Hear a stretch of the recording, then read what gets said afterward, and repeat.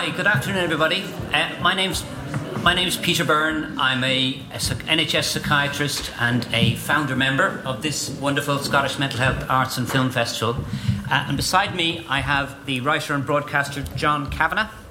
And John is going to speak about his book, The Piper at the Gates of Dawn, which is a book about Syd Barrett. And I'm going to introduce the subject to you via the medium of film. And we're going to begin, if we may, with the clip, the opening music clip of Pink Floyd, to try and get some of you younger folk to see this band as they were meant to be seen.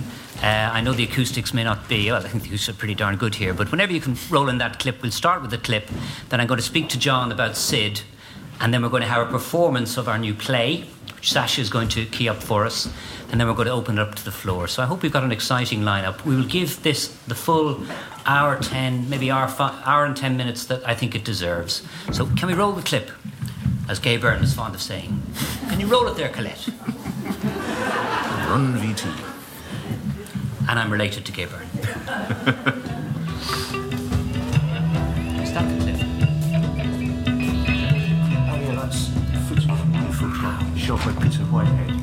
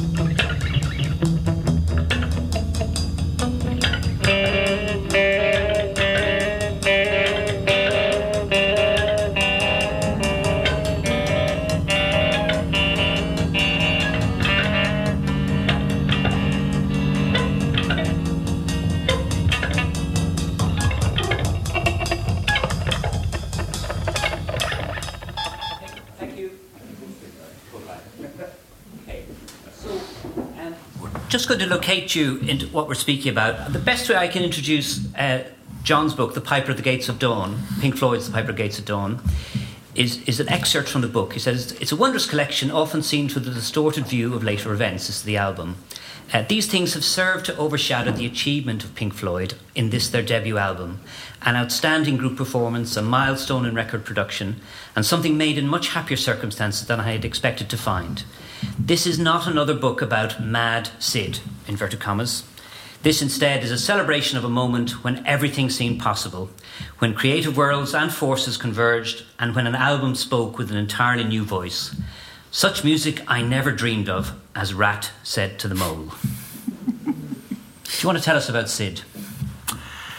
Syd Barrett was born Roger Keith Barrett in Cambridge on the 6th of January 1946. He was an extraordinarily attractive child and young man. He was someone for whom, when I was writing the book, the word beautiful kept coming up, and it wasn't just from women who were attracted to him or who had been involved with him, or there were people like Peter Whitehead, who shot the footage that you just saw at the UFO Club and also at Sound Technique Studios, who described Syd quite happily as beautiful. I think that was an inward and an outward beauty. He was someone who always was, as the title of Rob Chapman's excellent Barrett biography would aver, a very irregular head. He had a very irregular head. He was someone who, when he was growing up, was seen as a bit different anyway. And when he was 16, his father, Max Barrett, who worked at Addenbrooke's Hospital in Cambridge, died. And he had suffered cancer. He had a very painful and very vocally painful time of that in the last months of his life, which, according to Sid's sister in particular, affected Sid a great deal. And that was a major turning point with the young Barrett. He was a gifted visual artist. He had a fantastic sense of humour, and he also had a feeling for music. He wasn't one of those naturally intuitive musicians who just picked up a guitar and suddenly, whap, there it all was. He had to work hard at it, but he wanted to work hard at it, and he became a musician of very original qualities and a very original songwriter. The bands that he was associated with that became the Pink Floyd, eventually the nucleus of those people drifted from Cambridge to London. They became, in a short period of time in 1966, the darlings of the underground set, with a following which grew exponentially from week to week in the underground UFO Club and at events fundraising for the Free School in London, and a lot of the counterculture things that would eventually lead on to such publications as International Times magazine. They were heavily involved in that.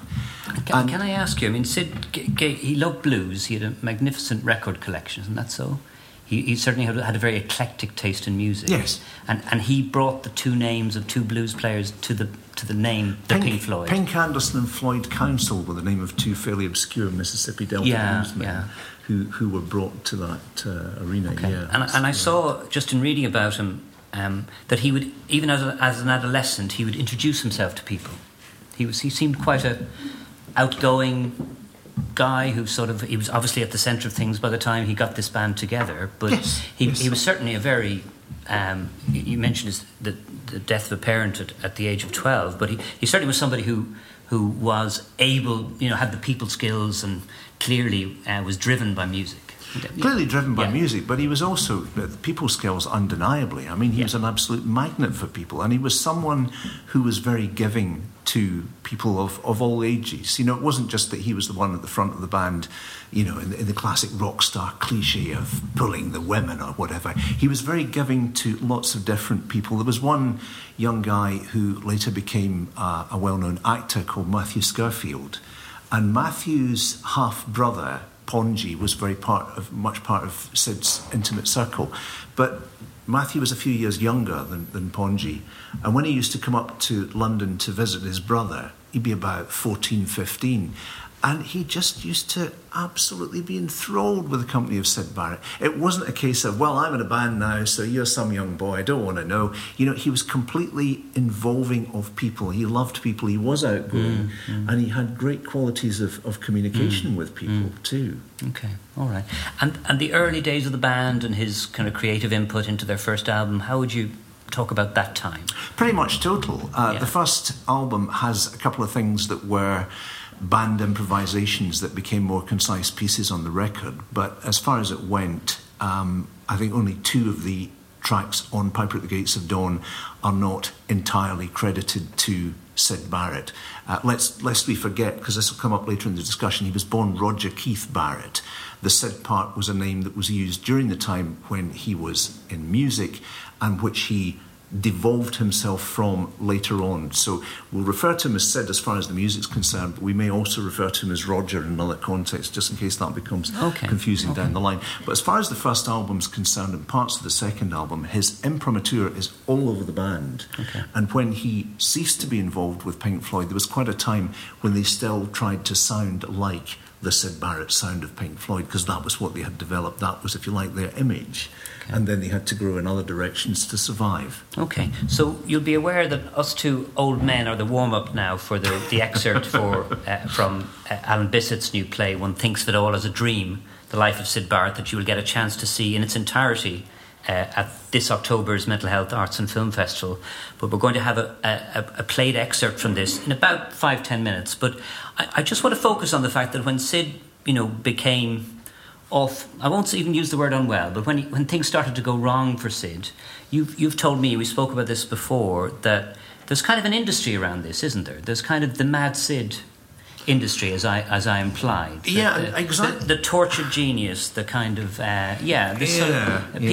very lazy journalism, we would say in mental health terms, very stigmatising stereotypes. Do you want to speak first about the untrue legend, and then we'll give people some truths? Well, let's see where the untrue legends begin. There was an otherwise excellent piece of journalism by a really good writer called Nick Kent, who was a would-be rock star himself. He had brushed with the Sex Pistols and various other things along the way. And Kent wrote the first piece that actually examined the darker side of what was happening to Syd Barrett. Many of the quotes that we know as classic Barrett lines are sourced from that piece of journalism. Many of the myths of Syd Barrett are also sourced from that piece of journalism. Now, I'll take one, for example. There's a myth of Syd Barrett going on stage with Brill cream slicked in his hair, and then he takes a handful of Mandrax, drugs of the time if you're not familiar with that, and he crumbles them all up and puts them in his hair, and he's underneath the lights in this auditorium or theatre or cinema, depending on which version you're going with, and the whole thing sort of melts down like a wax candle dripping down his face as he fails to perform under the lights. Now, this is a story that was related in Nick Kent's piece of journalism, not as a truth, but as an example of stories that were told about Syd Barrett.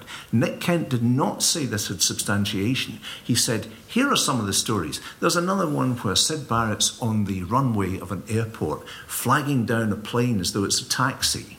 Now, even in the less heightened security era that we're talking about, consider how ridiculous this is. You're going to get on an airport runway and flag down a plane? I don't think this is going to happen. But Kent put these pieces in his 5,000-word essay about Barrett as an example of the stories that were told, not as truth, but truth is what they became. Okay. Mark Almond says in his autobiography, the truth is what people believe, and it was never truer than in connection with that. The Mandrax story, part of it, Nick Mason tells a story about Syd at a gig on their American tour of 67 trying to straighten a bad perm with some Brill cream. Sam Hutt, who later became known as Hank Wangford, a popular TV personality, added the Mandrax in. The manager of The Move says he saw this happen at a gig in London in September 67. Somebody else says they saw it happen in a gig in February 68, which Syd didn't actually play at. There are many versions of it, and they're all people that claim to have seen it. It's a bit like people who went to see the Sex Pistols at the 100 Club. Yeah. You could fill a football stadium. Sure. And is Nick the guy who went to the door, Syd told him to take a hike, and he looked in the window and then wrote about what he saw inside Syd's living room? Who's that? That's a little bête noir of mine. There are many books about Roger Barrett or Syd Barrett. One of them is called Madcap by Tim Willis. Now, I'm not really into naming and shaming. And he's not in the room, is he? And he's not in the room. And if or he his was, relatives. If he was, I'd still say it anyway, because this is pretty appalling. Tim Willis's Madcap was... It was punted as something that was going to really tell the inside story of Barrett, because he had access to people in a way that previous attempts at biography on Syd didn't have. Tim Willis was part of David Gilmour's social circle, David Gilmour being the friend of Syd's pre-Pink Floyd days, who later became his de facto replacement in the band and through their massive global success. So through his connection to David Gilmour, Tim Willis got access to all sorts of people that he otherwise would have found it very hard to track down and make contact with. One of them, for example, was Roger Waters' mother, who was in her 90s by this point. And Willis called up Roger Waters' mother one day and said, Mrs. Waters, I'm missing Syd Barrett's address. I had it written down somewhere because he didn't have it at all. And he got this elderly woman, he was about 94 or something at the time, to give Syd's address to him. Now, if he'd listened to the TV personality's song, I Know Where Syd Barrett Lives, it was in the lyric, 6 St Margaret's Square, Cambridge. Everybody knew where Syd Barrett lived, but Tim Willis, this great journalist, had to phone Roger Waters' mother and con her out of it. So he goes round there, and he knocks on the door, and Syd comes to the door and says he's not really interested in talking to some journalist, and he's like, please just go away, I don't do this anymore, it's a long time ago, go away. So Syd gives him, as I say, the bum's rush. Willis then looks in the front window and describes what's in the lounge. I mean, how creepy is that? And that's the start of his book. His book opens with, I went and doorstepped Syd Barrett, Roger Barrett, at his house when he was trying to have a private life, decades after he was in the Pink Floyd. And the rest of the book is this slightly embittered tale of how he takes it out on Barrett for not talking to him. And it's full of all that stuff that says, well, when Syd Barrett wrote this song, here's what he was thinking. Fantastic. You know, and I just thought it absolutely appalling piece of journalism. I suppose no one is shocked by made-up journalism, made-up quotes, what we call Boris Johnson journalism in this modern age. So I didn't really expect Boris to make it into this, but I wanted to get that link in. So before we do the excerpt, what have you patched together about those, you know, the difficult years, and can you just paint a picture of Syd Barrett after Pink Floyd? There is a point in late 1967, and I'd like to highlight this as an example of the dichotomy between fact and fiction, and just how much or how little we actually know. And this is the whole problem with any approach to Barrett's life. Last night, Douglas Stewart, who's here, who spoke at the opening of these events this morning, posted something to my page on Facebook. And it's a little film clip of Syd Barrett and Pink Floyd performing a thing called Jug Band Blues. This is seen as Syd's swan song to the band. It's the closing track on their second album, Saucerful of Secrets, which features 3, possibly more contributions from Syd. And it's a beautiful song. But by the time this happened, Syd's behaviour is deemed, if you take the myths of Barrett to heart, as being completely and utterly untenable in performance. Late 1967, Syd was off the scale. Syd was incapable of miming. Syd would go on stage and, you know, and yes, there are incidents that cause these things to arise. There was an occasion when he went to play a session for the BBC Saturday Club and he walked out after one number. That happened. He came back with the Pink Floyd 5 days before Christmas 1967 and performed an exquisite version of Jug Band Blues, which became part of a Top Gear session co-presented by John Peel and Tommy Vance at the time, usually seen as Peel sessions. But he recorded this version of the song, and then, it must have been into 68, a film was made of the band performing it, and Syd mimes and lip syncs perfectly to this song. There's like one line where you can tell that it's not a professional lip-syncing artist who is doing it.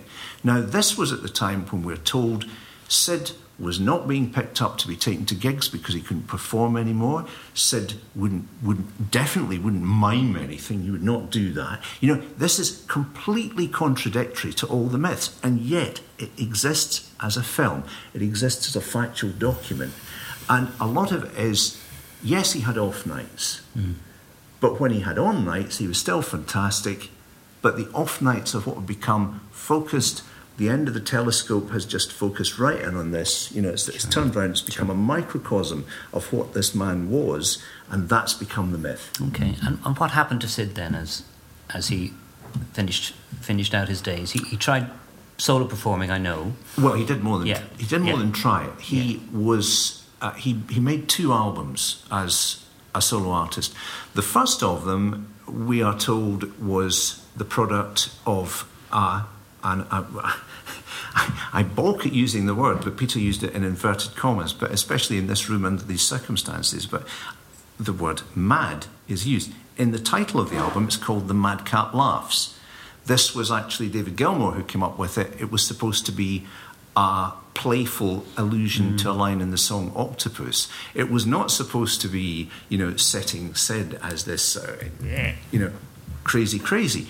But that's how it's perceived, and we're seen as being the product of this underachiever, the failed rock star, all the rest of it. It's actually a top 5 album in 1970. It was a very successful album. It's a very beautiful album, but there's some very troubling parts in it, which are the honest reflections of somebody who by that time is not perhaps engaging with people in the conventional sense of how these things happen in studios. Now, he lived in a flat in Wetherby Mansions in Earls Court, shared a flat with an artist called Dougie Fields. Dougie still lives there. I've been in the actual room where the Madcap Laughs album cover was shot by Mick Rock and Storm Thorgerson. And Dougie remembers Sid being there and how he would stay in bed all morning, and Dougie would maybe say, all right, Sid, you're getting up, going to do something. But as long as he stayed in bed, the possibilities were infinite. As soon as he got up, the possibilities limited. And a lot of the possibilities were limited by the expectations of having been Syd Barrett in this now exponentially successful band. Okay. So it isn't just the tall poppy syndrome that someone had been immensely successful and then was sort of cut down to size by a pretty feral press, but also this idea that he himself couldn't re-achieve that huge level of creativity and recognition that he'd had before. Is that the way we should see it? Or I think one of the ways that we should see it is perhaps that Barrett saw himself first and principally as a visual artist. He was a very gifted painter. But he appears to have realised, and I keep using words like appears to and so on, because I cannot say what went on between Roger Barrett's ears. I'm not going to say he did this, he thought that, because I'm falling into the same trap as the rest of the gang here. He appears to have wanted to get back to a situation where he could be a visual artist again. But he appears to have realised that anything he did was going to be viewed through the lens of Pink Floyd. And once it got to the stage of the success of Dark Side of the Moon, which was one of the biggest albums of all time, and still is, once it got on to that stage, there was a whole other level of interest in Syd Barrett. Okay. There was something about the early years of this band and how they had this guy who had a kind of poetic, romantic beauty about him and wasn't there anymore and wasn't functioning in that way that these incredibly successful guys were functioning in. The fact is that they weren't really enjoying functioning at that level either, which got on to the rest of Pink Floyd's music, which rather reflects what happened, famous, welcome to the machine, come in here, dear boy, have a cigar, all that stuff. I'm going to take Chairman's prerogative and ask Sacha to introduce the excerpt now from Think of It All as a Dream, the new play by Alan Bissett, and myself and John are going to vacate the stage to give our chairs to our three actors.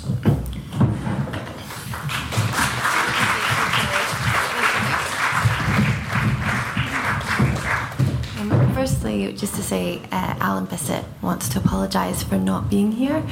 His wife has just given birth to a baby boy, so he's very disappointed to not be here, but obviously happy in another way. And I think if he was to be here, the event would probably last a week. He's totally obsessed with Pink Floyd and Syd Barrett, and has a complete fascination with the band. We've been collaborating for about 8 years together, and that whole time we've been thinking about ways of how to create a play based around Pink Floyd. So when the Andrew Eaton Lewis from the Mental Health Festival approached Alan, he just jumped at the chance to write a play. And I think what's fascinating is the character of Syd Barrett and his story in relation to the band, and their relationships to his mental health, and to the continuation which John and Peter described about how the band then began living what Syd Barrett separated himself from, and the guilt that carried on from him leaving the band.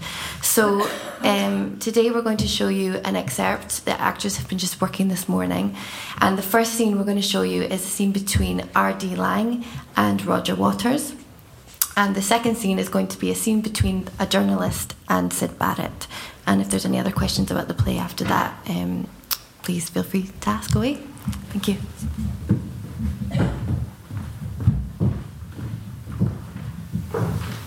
Mr. Waters, how much do you know about the work I've done in psychiatry? I know that the underground really digs you, I know you've taken LSD. I know you have a different conception of madness than the rest of them. Exactly. When schizophrenics behave or speak in strange ways, they are acting out distress about their environment, making it visible to others around them. Those who undergo so-called psychotic episodes are often just trying to communicate in a perhaps limited way their actual worries and concerns in situations where their free expression is not permitted or even possible. No, he's definitely mad. Yes, Mr. Waters, but I do not consider lunacy to be a mental illness. Rather, it's an inward journey during which a person tries to find themselves. It's made necessary by the absurd nature, by the masked violence of contemporary life.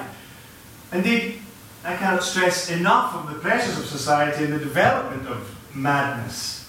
So we're all freaking Sid out with our own heavy vibes. Is that it? I'm simply asking, how do you know it's Sid who has the problem?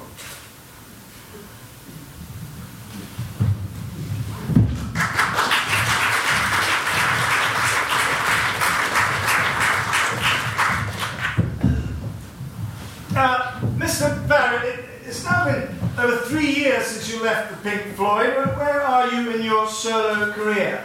I'm just treading the backwards path. And how is your state of mind? I'm full of dust and guitars. Do you have any plans to work with the Pink Floyd again in the future? Well, I'm not setting out to do anything. Do you feel like you still have something to prove? I've never proved myself wrong. But I really need to prove myself right. How would you describe yourself as an artist? I have a very irregular head. How do you think the world perceives you? I'm not who you think I am. What are your memories of the summer of love? One thinks of it all as a dream. Is pop music an art form? I don't know if pop music is an art form as much as sitting down is. How do you feel about your friend David Gilmour replacing you in the Pink Floyd? I'm avoiding most things now. Where are you living? I'm disappearing. Could you repeat that, please? What? All of it? Yeah. I'm treading the dusty path. I'm full of backwards heads. I have a very irregular guitar. I'm not setting out to do what you think I am. I've never proved myself pop. I really need to prove myself music. I don't know if sitting down is an art form. I think as much as being right or wrong is. I'm avoiding most dreams. One thinks of it all as disappearing. I'm treading the irregular dust.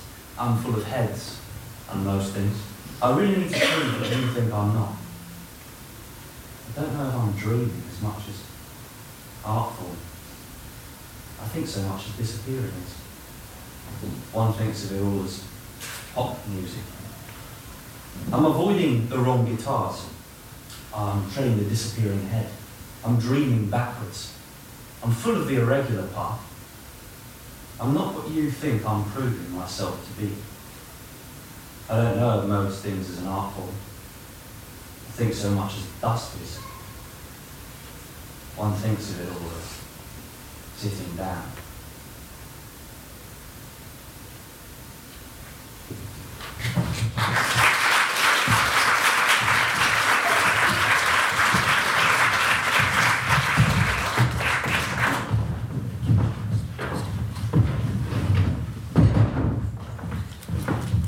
They're two pretty powerful excerpts. One is a psychiatrist who wants to be a journalist, and one is a journalist who wants to be a psychiatrist. But in the middle of it all, you've got Sid.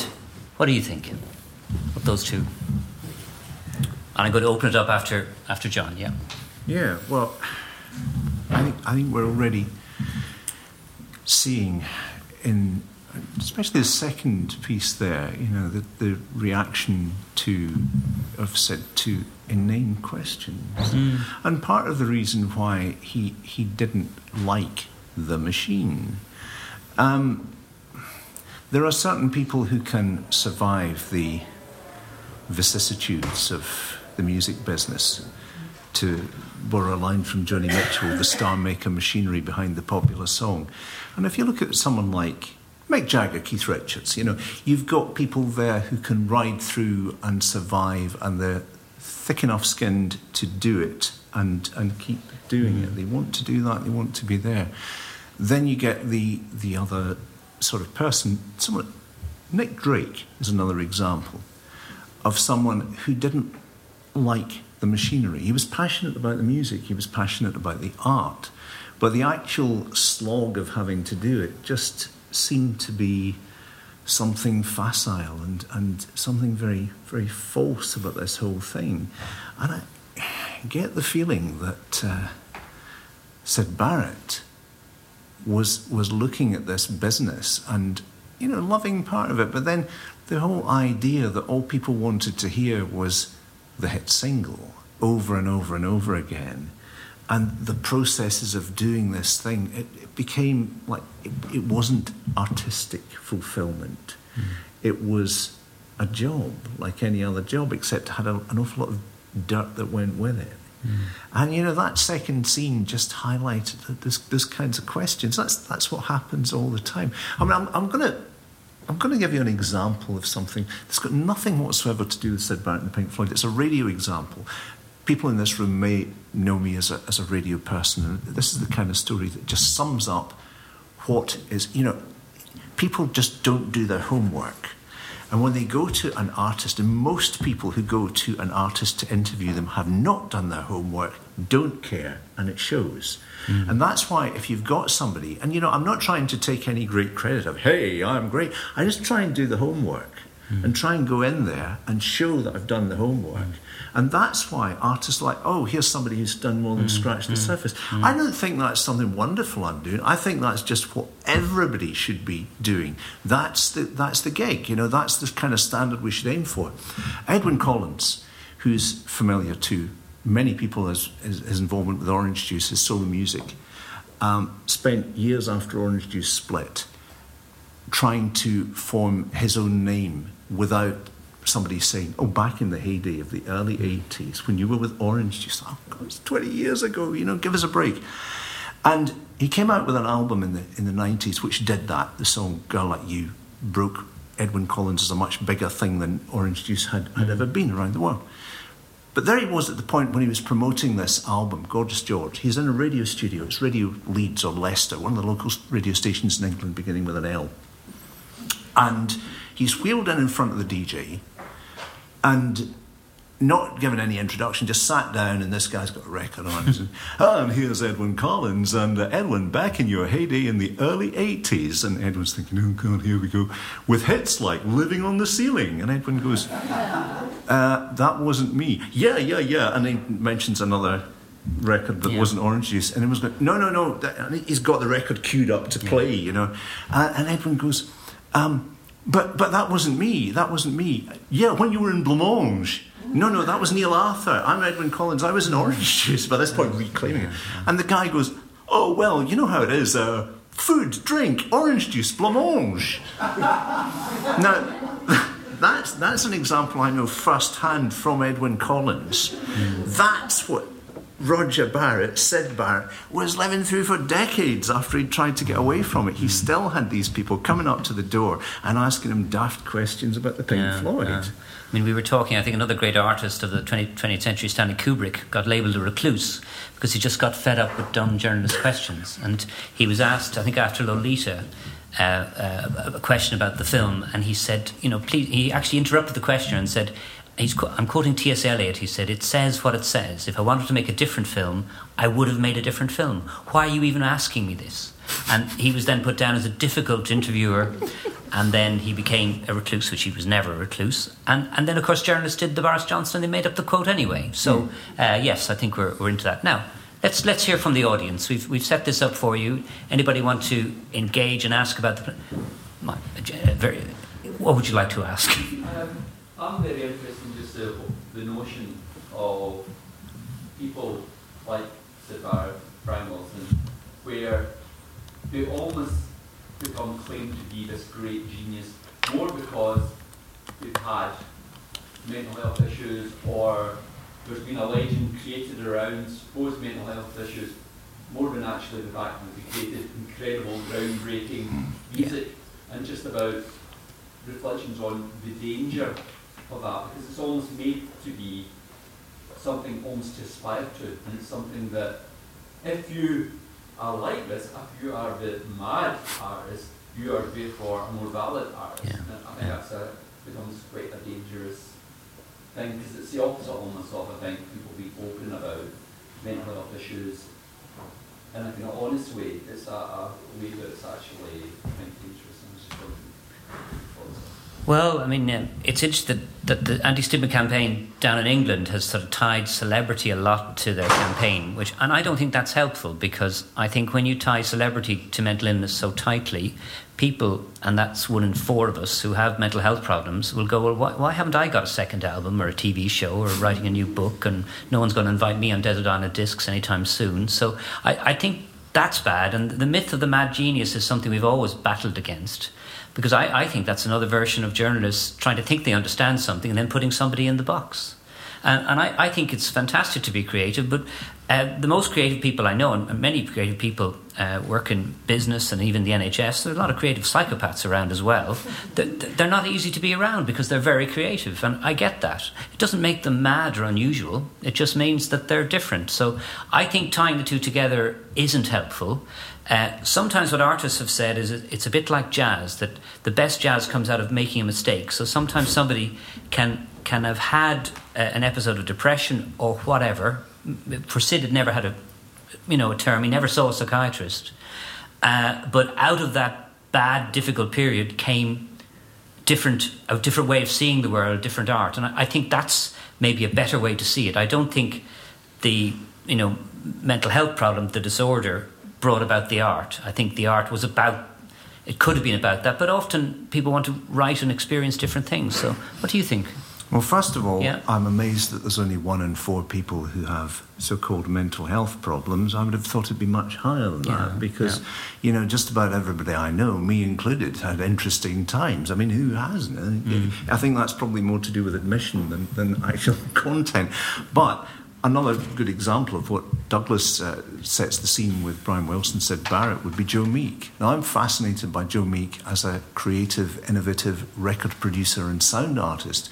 Many people are fascinated with Joe Meek because he happened to take the life of his landlady and himself one fateful day in 1967. Oh, and it was the anniversary of Buddy Holly's death. And, Phil Spector shot somebody on the same day. You can extrapolate all sorts of things from these. And many people seem to savour that side of it.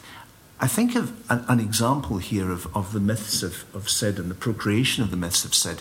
I've got a book here, apart from my own, which I'll just show you. That's the Spanish edition. There's an Italian edition as well. There's going to be a Korean edition apparently at some point. I hope they don't ask me to proofread it. But here's one that I do really recommend. Julian Palacios' book, Lost in the Woods, is a very affectionate profile of Barrett. But this one here is by Rob Chapman. It's called Syd Barrett, A Very Irregular Head. And in it, Chapman, who's a very diligent, meticulous journalist, tries his best to dispel the myths of Syd Barrett by examining in forensic detail how they grew, when they grew, and what substance there is to them. Now, he put this out. We actually did something here in Glasgow about it a few years ago when it arrived, along with Barry Miles, a man who was there on the scene at the time and thought this was a wonderful thing too. And out came this book, which sets not just Barrett's time in the limelight with Pink Floyd, not just his time with Madcap Laughs and Barrett and the other musical things, but also gets full access to Rosemary Breen, Roger's sister, gets much access to people who knew him at the checkout of supermarkets in Cambridge.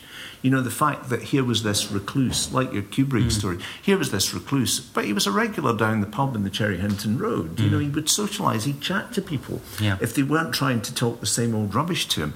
And so Rob Chapman put out this book with a very, I think, affectionate and poignant profile of Roger Barrett as he grew older, and what was known about him and his life and how he engaged with people, how he had a wonderful rapport, for example, with children in the area. You know, people would go around to see him, and very, very young people, instant connection. You know, they loved this guy. And yet, when the book appeared, Rob Chapman started getting hate mail. And one of the figures, and I'm not going to name this person as I did earlier on with one of the biographers, but one of the figures who did this has been one of the most prominent operators of Syd Barrett websites in the history of such things on the internet. He's been running Syd Barrett websites for 20 years. He also has a conviction for conning elderly people out of their savings on the court records of the state of Arizona. You know, this guy is a dodgy, manipulative person, but he makes a whole thing out of the myths of the tortured star. Not just Barrett. He's had dabblings with all the members of the 13th floor elevator, some of whom don't have anything to do with him. Rocky Erickson is a sort of American Syd Barrett, if you will, in terms of his life post the brief blip of the band's success. And yet, this guy is leeching on the myths of Barrett. He wants those myths to survive. He wants them to flourish because that's what he's selling. And along comes this book that says, well, actually, you know, Barrett wasn't on the runway of the airport flagging down the plane like it was a taxi. This is rubbish. No, the man in Arizona doesn't like that. He doesn't want to hear it. Okay, so your book has to fit in a certain section of the bookstore, doesn't it, to sell your book? So thanks, Douglas. Yes, yourself, sir. Yeah. What's it ever lost though? I mean, there's myth industries about Elvis, there's myth industries about Shakespeare. We're just about to celebrate or commemorate his birthday this weekend. Yeah, it occurred to me as John was speaking that the within Hamlet is this idea of Hamlet puts on a play where he pretends to be mad, and this idea of the mad, tortured individual. Has just been in literature. I'm pretty sure Ulysses in the Iliad also pretends to be mad to escape one of the challenges. So yeah, when will it end? Yeah. I don't think it will end. Yeah. I think it's a fascination that's going to continue, and I think that rock music and popular culture, youth culture, if you like, from James Dean, Marilyn Monroe onwards, gives us a whole new model that was once the world of the romantic poets. So I think that's set to continue. Yeah, I mean, you can blame the audience or you can blame, inverted commas, print broadcast journalism. But I do remember, I mean, we've been working for 20 years trying to change reporting of mental health. And we used to make a joke to journalists when we briefed them that we're never going to see a headline, you know, man attends psychiatric day hospital. That's never going to be a headline because that's what happened. He benefited from that, but that will never sell a newspaper. Any other comments or questions? How do people respond to the play then? What do people think they're going to see when I hope you all come and see the play? How do people feel about the way that play was going, the way it was taking us in and maybe challenging some of our preconceptions about the life of Syd Barrett? Yes, please. Yeah. One of the things, again, not so much about what we saw in the play, but in sort of 66, 67, we had the land. Talking about this sort of visually non-LSD trip, which was schizophrenia, it was very popular amongst that culture. Yeah. So the band would go to him to say, what can we do with this? And he'd say, well, you know, it's society that's wrong, it's broken, it's not Syd that's broken. So that element there is quite interesting, just that whole aspect of it. How eventually that, one element of that anti-psychiatry type thing, grew into a step patient. Yeah, it did. I mean, I'm right in saying Syd waited in the car outside Ordy Lang's office. Is that that's reality? Apparently historical detail, yes. Okay. The Ordy Lang, sorry, you're taking me back to the very first Scottish Mental Health Arts Film Festival. One thing to be said about that was that when the idea of making an appointment with Ardy Lang was suggested, Lang said, well, you know, he's got to want to come and see me. Oh, yeah, it'll be cool, we'll talk to him, it'll be fine, you know, we'll build up to it. And what actually happened was they just said, well, come on, the car said, you know, we're going round somewhere, and then parked out said, okay, we're going to go in and see Ronnie Lang, you know. No, we're not. And they didn't build up to it. and they just dropped it on him when he was actually in the car outside. So there wasn't some kind of gentle coaxing. Do you think this might be a good idea? Maybe we could try it. It didn't happen. It just here we are. But I know I chaired an interesting question and answer session after the play Didn't You Used to Be Ordy Lang at the very first Mental Health Film and Arts Festival, and his family were all there. And it was, it's Ordy Lang is a tough topic. I think what comes across in the excerpt is Ordy Lang did speak a lot in metaphor and did actually talk about the experience of psychosis in very metaphorical terms and talked about language and differences there. What I'm afraid came out of Ordy Lang was a whole, few decades where it was blaming so-called schizophrenic mothers. It was actually blaming parents for the mental health difficulties of their children. And I think that put back their recovery, the movement of psychiatry, whatever you want to call it, quite a bit actually. And there's still hurt there. I still meet people who are parents of now deceased people with schizophrenia, because people with schizophrenia will die on average 17 years before their time, and they still feel blamed by that. And they didn't feel psychiatry, and I was at school at the time, so don't throw it on me, but they didn't feel psychiatry responded to that. I have to say that the first psychiatrist I ever saw was on the telly. My cousin Gay Byrne was interviewing him, and he threw Ordy Lang off Irish TV for being drunk. And he threw off the guy with him who was the professor of psychiatry that I then studied with some years later. So I feel these things are all synchronous. Someone could write a song about it. Okay, any other comments or questions? People who are here because they love the music, people who thought they knew. If you ever want to ask a question about Syd Barrett, now's your chance.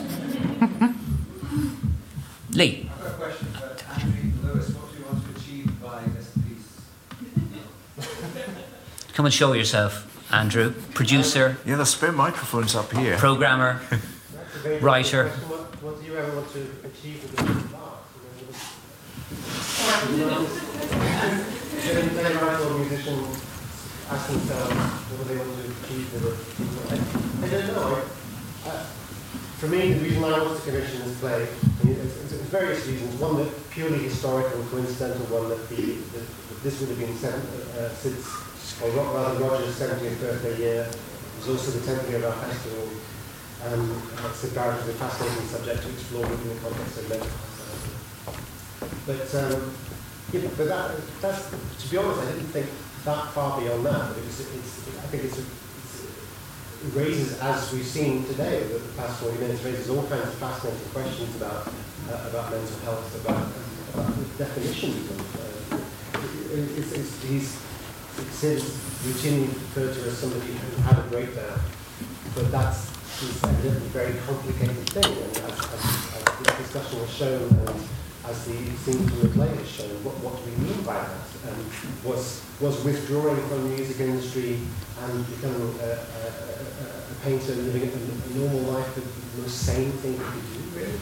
I mean, I've quite often read that him destroying all his painting after doing it rather than exhibiting it it tends to be portrayed as an eccentric thing for him to do, but that seems a very normal thing to do. It's something to painting for the sake of painting, but rather than painting to be exhibited or painting for acclaim.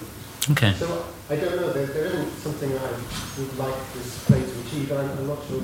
Okay. Do you think he had a terror? Do you think he had a terror of fame? He was afraid then the paintings themselves would become talking points, and next thing people won't just say hello to him on the street, but they would stop him on the street and feel they owned him. And I think, and here I'm about to start imputing something on Barrett's mental processes, which I've been trying to avoid, but I have a strange feeling, and it's based on another well-known Scottish figure, which has got nothing to do with the charming world of psychedelic pop, and that's a guy called Jimmy Boyle. Okay. Jimmy Boyle was best known as a Glasgow hard man who served a great deal of time in Berlinese special unit for his violent crimes. Jimmy Boyle took up sculpture. And when he came out, of course, it was, hard man takes up sculpture. And that was the story, was his past. The story was not his present. And to be absolutely fair to him, he vacated the UK and went to live in Italy, where his past was unknown, because he wanted to be judged on the merits of his art as a sculptor, not on being a reformed criminal who'd come back into society as something different. So I think with Barrett, if he'd actually allowed the paintings out, they would have become fetishized in the light of his music and his involvement with Pink Floyd. So, you know, I don't know what the processes were that he would take pictures, he would take Polaroids of the painting, so he was interested in the process of what he produced, but then he would destroy the original thing. But, you know, if you look at what happened after Roger Barrett died in 2006, there was an auction of his household contents, and he used to love going to DIY shops with his sister Rosemary, and he would buy bits of kit furniture, you know, flat pack furniture.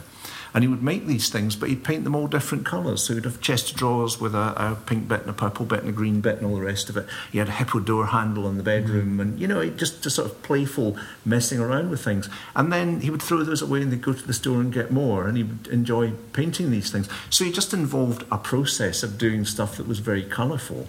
But had it gone outside of his house, had that stuff gone into the public domain, then it would have suddenly become something else. The only engagement that Roger Barrett made with anything to do with his musical past after 1974 was in the signing of 320 small sheets of paper in a book called Psychedelic Renegades, which was the photography that Mick Rock created around 1969, 71. There's a lot of the Madcap Laughs era album stuff in there, plus other photo shoots. And this was a beautiful and lavishly produced book. There was a deluxe leather-bound edition in a slipcase. Dougie Fields was a heavy contributor to that. And Barrett, in some sort of recognition of his long-standing friendship with Mick Rock, which went way back, signed 320 little slips of paper and just wrote Barrett on them, and they were pasted into the book. Now, that's the only engagement that Barrett made. They're just little slips of paper. And the last one I saw of those that went on eBay sold for £2,400. So that's the level of interest. You can imagine, you know, if there was actual Barrett paintings, you know, they turn up from time to time. There are a few, because there's a few of the early stuff that he made in Cambridge. There's very, very occasionally there's a Barrett work that comes up for sale and something like that.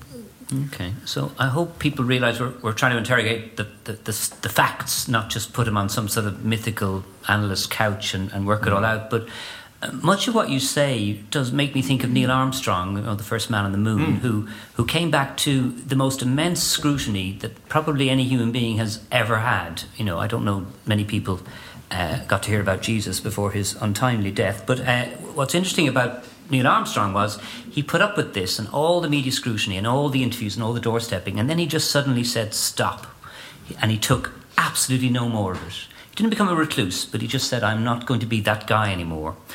Is that the way you see Syd Barrett's disengagement and his inability to have a, you know, as F. Scott Fitzgerald said, there are no second acts in American life? Is that the way you might contextualise it? To some degree. I think one of the things that was interesting about Neil Armstrong was he was a very quiet, taciturn man.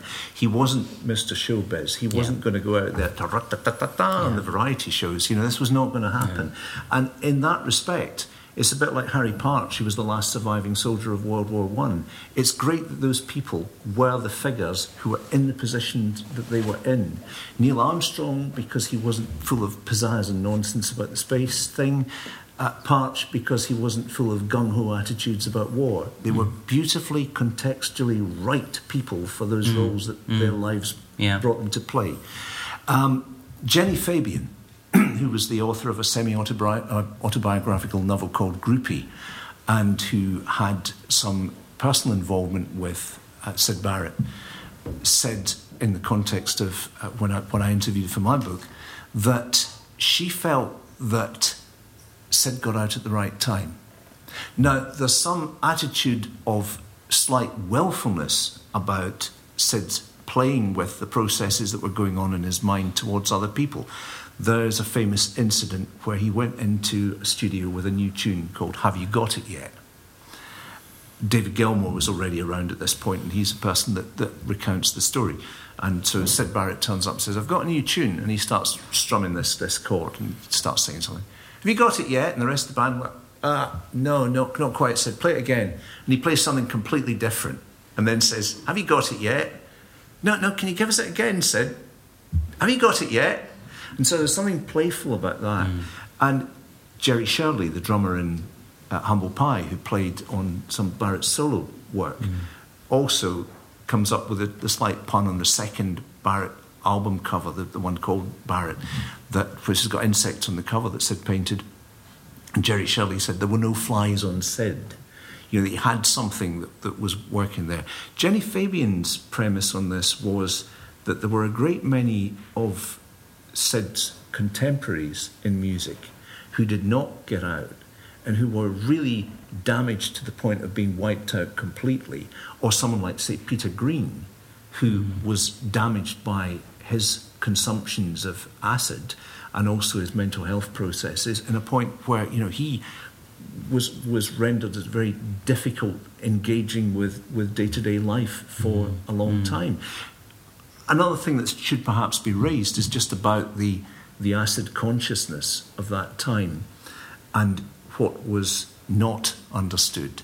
And I remember Kevin Ayers, the late Kevin Ayers, being very vituperative about how Pink Floyd didn't help Syd, didn't do what they should have done. He felt very badly that they let him down. But given the context of the time, the fact that any attempt was made to get Syd Barrett to go and see R.D. Laing, even if it was fluffed completely, shows that there was some effort and feeling being made. Because at that point, you know, lysergics, acid, had been used in various ways. It had been synthesized by Albert Hofmann in the 1940s. It had been used as a possible mental health therapeutic tool. People famously, Frankie Howerd took it, Cary Grant took it, John F. Kennedy allegedly took it. That was possible. The CIA were very interested in the possibilities of acid as well, in the way that, you know, could we drop this in a water supply and send a whole city into realms where we could just go in and take over without conflict. There were lots of interests in different angles of what that could be. So the way that it could affect somebody and the way that a bad trip, as it was known, could actually damage someone in a way that would have recurrent effects when they were no longer taking acid was not something that was understood. You know, and there's a lot of the context of the time. You can look at it now and say, well, you know, Barrett was very badly served. But a lot of it in the context of the time, lack of understanding and people trying to get on with their lives. And in the case of Pink Floyd, you know, the pressure on them to make a new hit single, come up with this, deliver the goods, go on top of the pops, be this, be that, be over there, tour here, tour there. You know, they are given a possibility. And in the case of Roger Waters in particular, you know, he's suspended a career as an architect. And he's gone and thrown his eggs into this basket of being a pop star. And suddenly the person who's writing the material for the band isn't writing the material for the band anymore.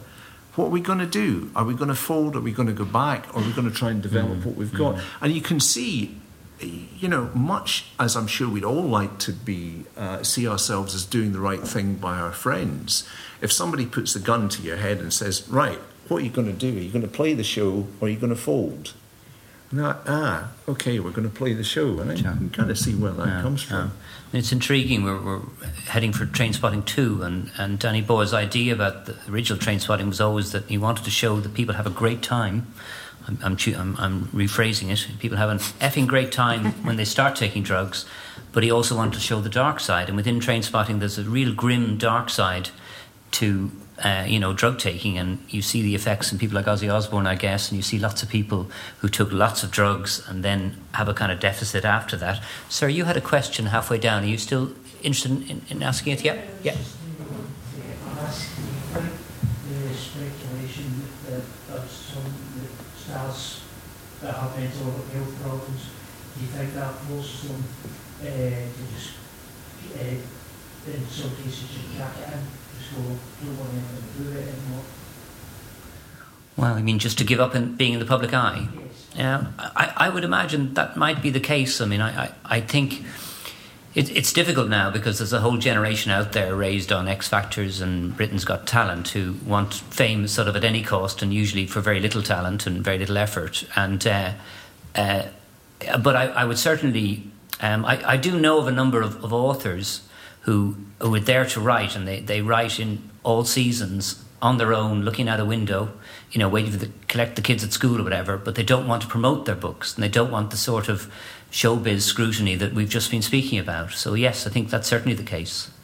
It does occur to me, and it's a really hard existence there because you're pitching yourself. And you have to be the guy with or the woman with the angle or the different quirk that, you know, that I've overcome this to write this, or whatever the agenda is of a particular interview. Any other questions or comments? I imagine we can get maybe one or two more before we close. Yes, please. Something to add to the gentleman's there, and also mixing in with the play as well.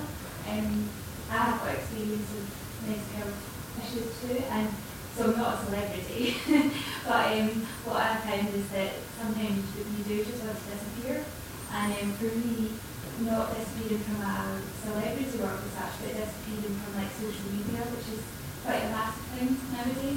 So I can totally understand where, you know, celebrities are coming from, because they just want to, you know, be by themselves and be alone for that time until they're fully better. Yeah. Sure, thank you. And you raised an interesting little point about disappearing from social media. I can think of one friend of mine who does that for the same reasons. And when this person does go offline for a little while, her profile will disappear from other people's circles.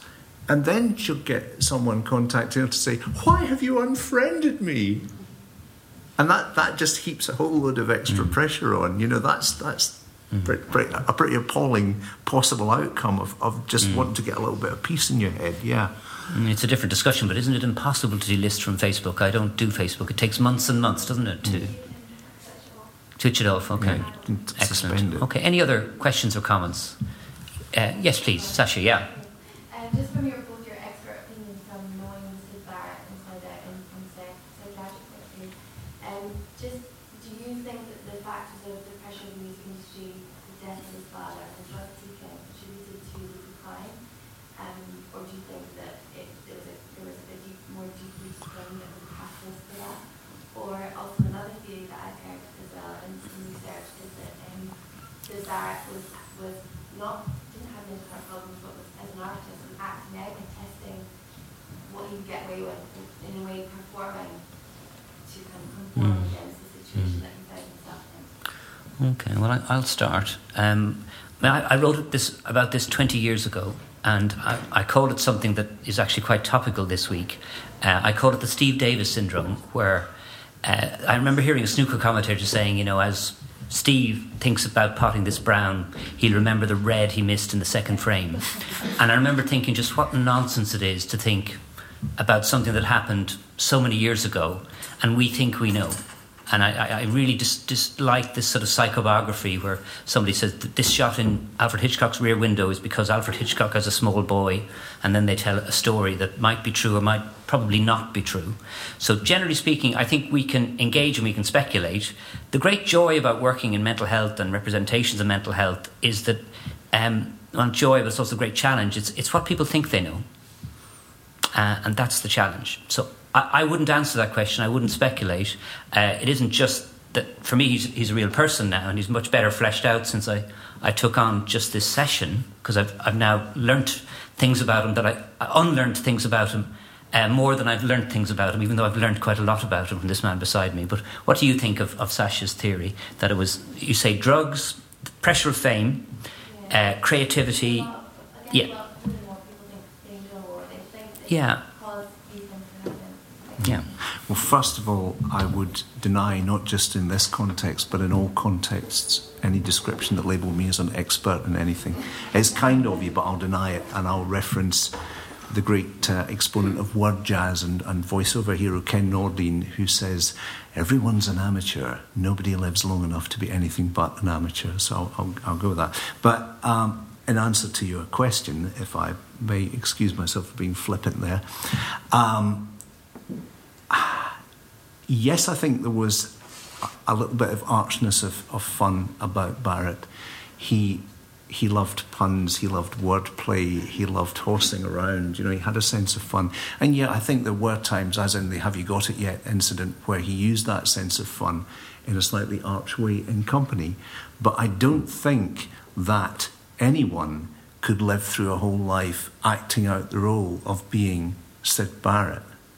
And I think that, he was a genuine figure who, certainly according to his sister, according to his nephew Ian, according to his family members, and I must fly the flag for Barrett creativity, Ian Barrett cufflinks, he was a very genuine figure who just wanted to get on with living the life that was going on between his ears and in the world that he managed to create as a cushion between himself and what was going on outside.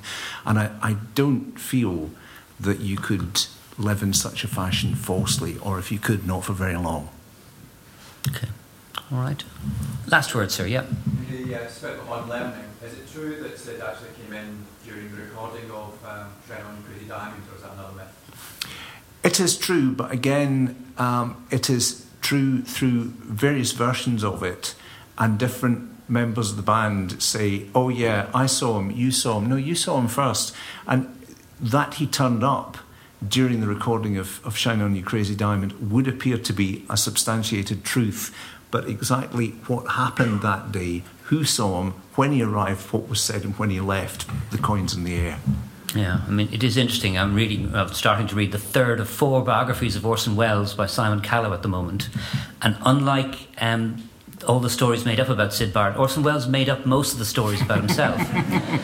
and he made up things like, I wrote the speech on the Ferris wheel and the third man, and I've been in the BFI and I've seen Graham Greene's script. Graham Greene wrote that speech.